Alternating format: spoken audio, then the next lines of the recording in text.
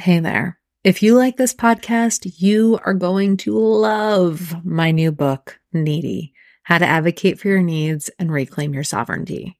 In Needy, I share my unique approach to identifying, honoring, and advocating for the most tender and true parts of yourself that are yearning to be acknowledged. It is an invitation to embody self-acceptance, which leads to meaningful growth in self-responsibility, self-care, self-trust, and self-love. All of the themes that we talk about all of the time on this podcast.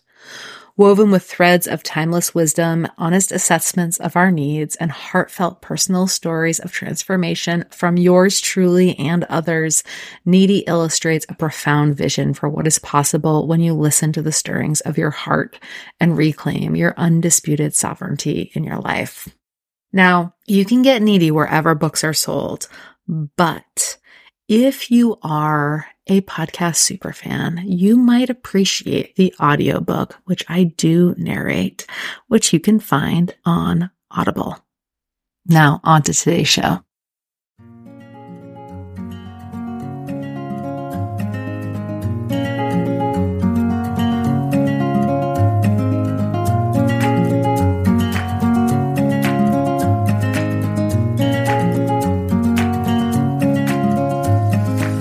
Hey there, it's your host, Mara Glatzel, and you are listening to the Needy Podcast.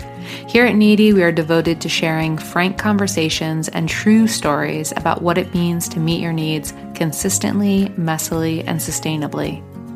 To get more information about today's episode, please visit theneedypodcast.com. Now, onto today's show.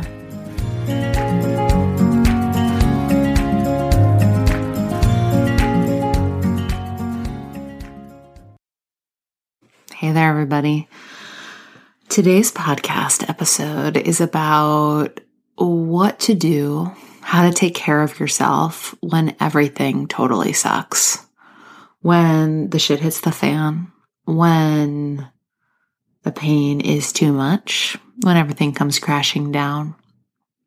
And otherwise known as those moments when it is far more convenient to push your needs to the side. In those moments when it feels like everything and anything else is more important or even possible than taking care of yourself. And so I wanted to record this episode because a lot of people that I know and love are grieving right now. And I've been thinking a lot about what tending in grief looks like. And we had a recent amazing episode with Lucy May Taylor, who talked to us about grief. And I wanted to follow up with some thoughts of my own about how we show up for ourselves and how we allow others to show up for us when we are in those most difficult spaces. In those places where we think to ourselves, surely tending isn't important here. And, to be a voice for the fact that yes, tending is important even here. And it may look unlike what we think it should look like or what we want it to look like, much like grief itself. But it's still important. So what do you do? What do you do when you're in that space?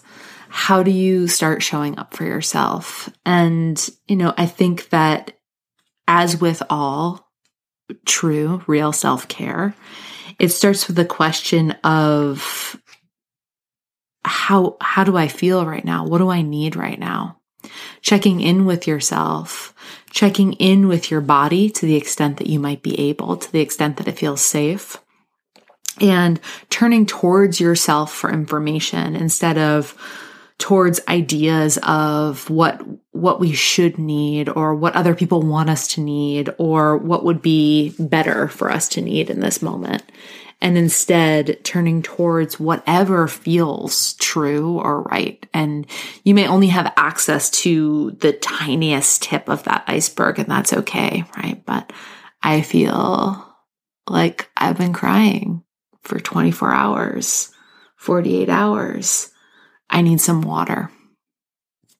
I feel like I want new sheets on my bed.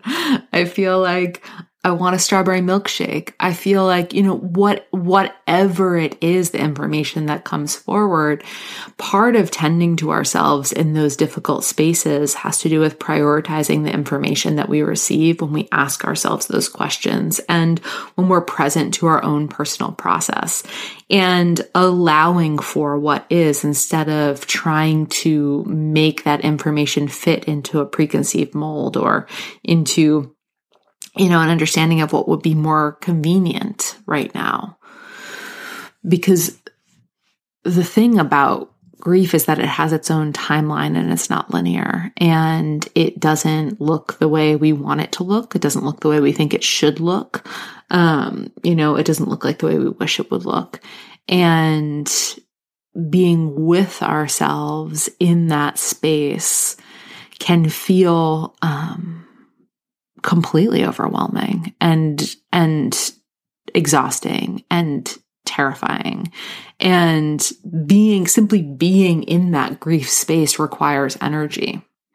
So if we think about tending to ourselves as tending to our energy body, then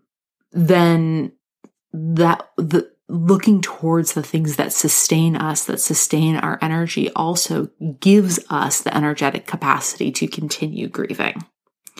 So when we're able to think about and prioritize, even in the smallest ways, our need for hydration, our need for nourishment, our need for rest, when we can make space for our most essential care to be met on a consistent basis, we give ourselves that energetic building block to be able to keep showing up each day to even be in conversation with ourselves.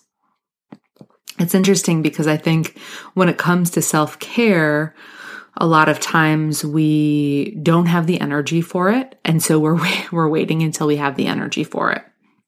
Or we see it as somehow being related to this surplus energy. So we're looking for a good time on our calendar, or when X event is over, or when something is past. At all of these times when we imagine it will be more convenient than right now in order to take care of ourselves. But we need our own care right now. And the presence of the idea that we don't have the energy to care for ourselves is an indicator that we are in dire need of care. So not waiting until a better moment to start taking care of yourself than right now, and not making it out to be a giant heroic effort. Although, when you're in that space of everything totally sucking, sometimes just getting up to go to the bathroom is a heroic effort. But letting it be what it is. And if what it is scrambled eggs. On another recent podcast episode, Jennifer Sterling talked about depression meals, where she described that having meals accessible to you that are so simple, that can be made in a few minutes. And on her Instagram, Bountiful Healing, she shares many depression meals that can be useful again in times like this. So, instead of saying to yourself, it's not possible, I don't even know what I want to eat, I don't have the energy to make something for myself, having something that's so simple, something that you could make with, one hand, rice cake with peanut butter on it, could be anything, but dispelling that idea that it needs to look a certain way, because something is definitely better than nothing when it comes to care during hard times. A little bit of rest is definitely better than no rest. A little bit of water is definitely better than no water. A little bit of food, definitely better than no food. Any care that you can give yourself can be so supportive and sustaining to your energy body to enable you to keep showing up for the next minute, the next hour, the next conversation, the next day, even when it feels like you might not be able to do that. And to know that you are still so worthy of care no matter what the circumstances of the situation. And that, that's something that also, you could ask for and receive help around.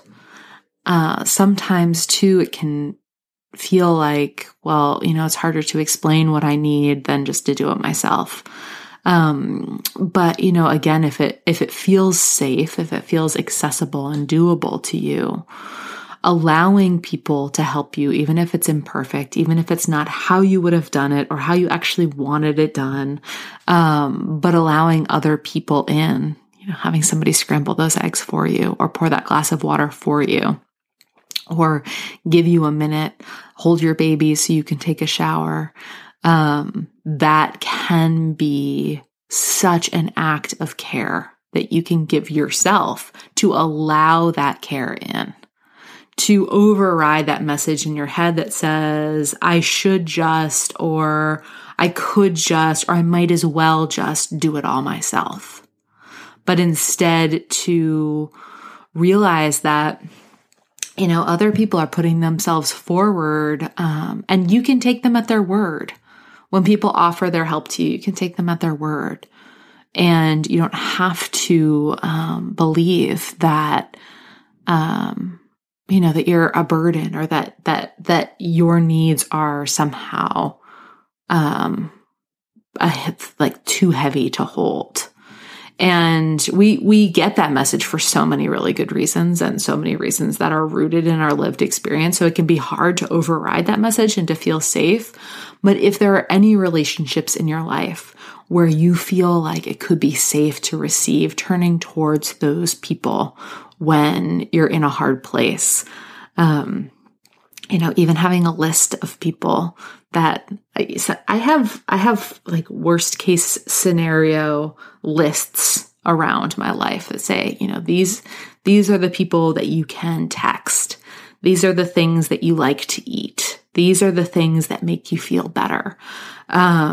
Just a few short recipes, because you can forget. You can forget in that space that there are even people out there. There are so many times when I've really been struggling and, the voice in my head tells me nobody wants to hear from me. The voice in my head tells me nobody cares about me. The voice in my head tells me that I'm not hungry or that nothing, is worth the effort or that I couldn't make it anyway. And so, having a few data points for yourself. It's like, I like to eat rice cakes and peanut butter. That for me is, with honey and bananas, that's like really sustaining snack food for me. I always like it. Scrambled eggs, I always like it. Having some of those things, saying you can reach out to these three people, these three safe people who from this place, I can assure myself really want to hear from me. It can be useful to have that on hand for really difficult and low moments. But, sometimes you're in that space and you haven't had that opportunity or that foresight. But it's still worth thinking about. Are there a few people that I know, I can trust want to hear from me? I can trust can hold a piece of this with me. I can trust that I can be my whole self and just say it like it is.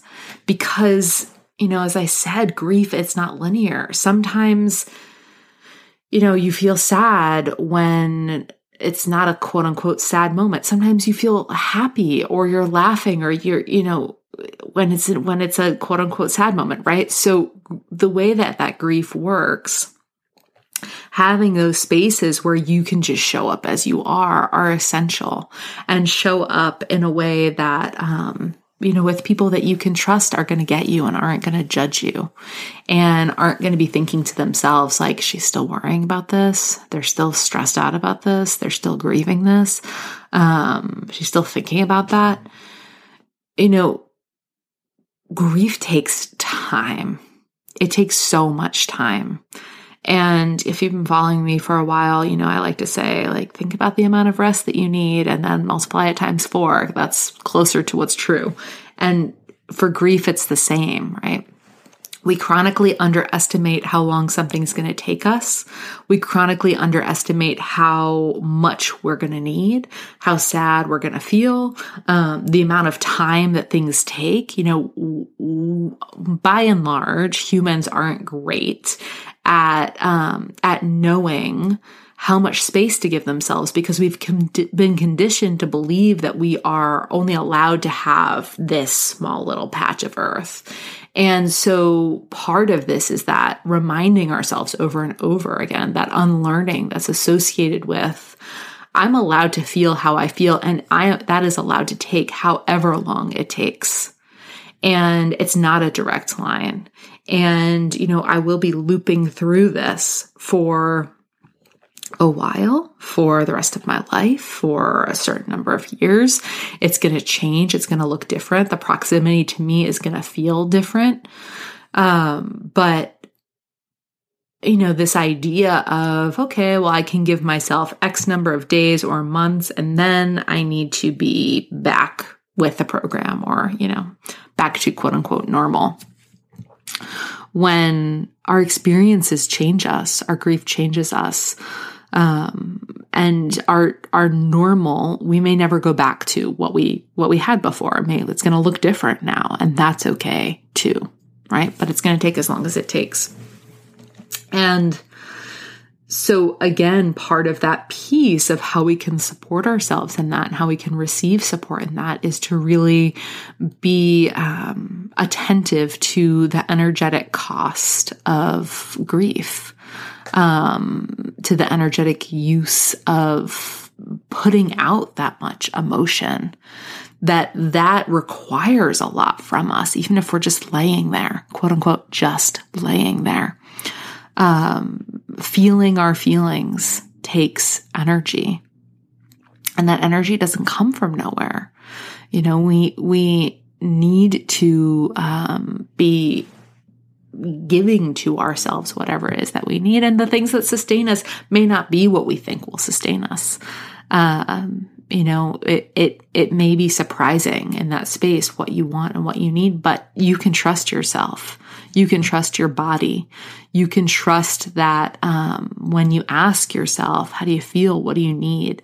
That whatever answers you get are good and are good enough and are trustworthy.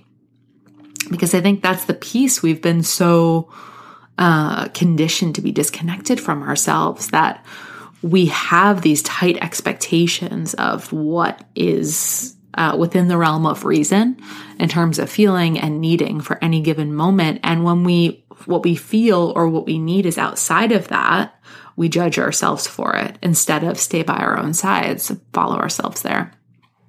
And so one of the most beautiful gifts you can give to yourself in a difficult time is to be with what is, and to follow yourself to that place and allow for what is. And then ask yourself, okay, well, what now?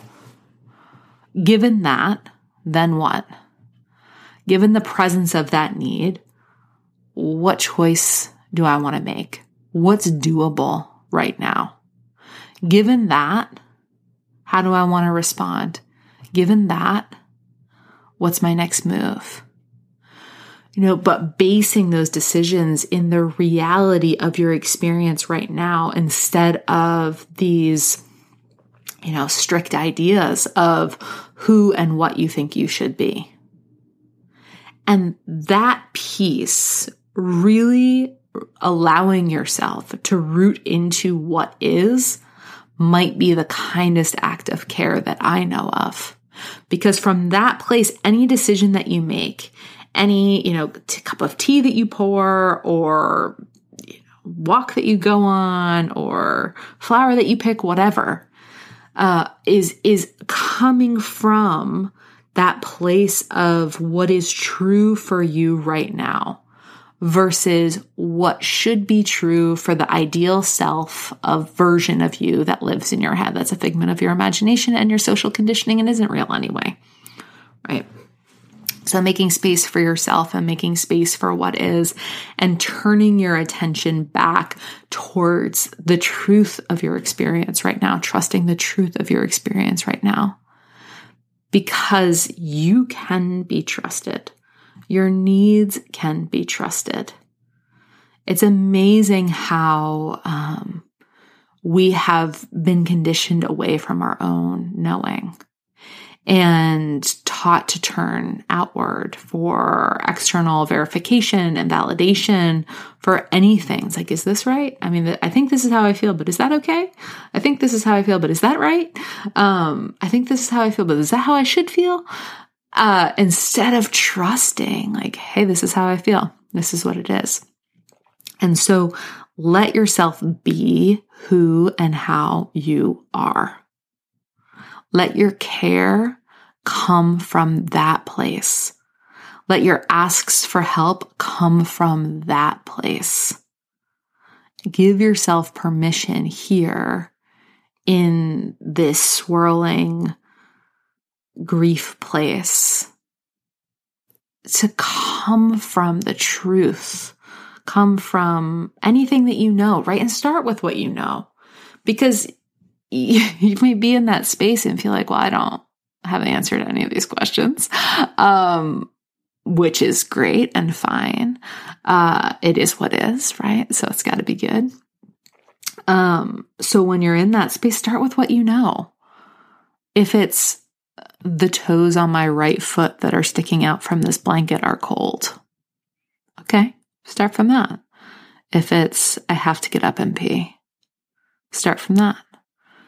If it's, I have to order these pink metallic sunglasses right now. Okay. Let it be what it is. It doesn't have to look any certain way. And that piece of giving yourself permission to be there and to do what feels right and what feels good and what feels doable is so essential. Take care of yourself. I'm thinking about you.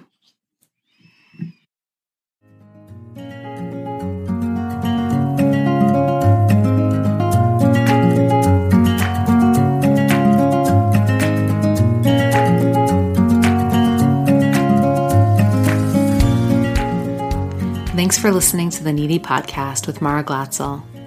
If you'd like my support in learning how to nourish your needs, dance on over to theneedypodcast.com to sign yourself up for Revive, a gorgeously free 5-day course chock full of real self-care and daily tending. If you loved today's episode, pretty please leave us a review on iTunes and join us next week. And as always, permission loves company. So if there's a human in your life that you think can benefit from this conversation, I would be so grateful if you shared it with them. Thank you.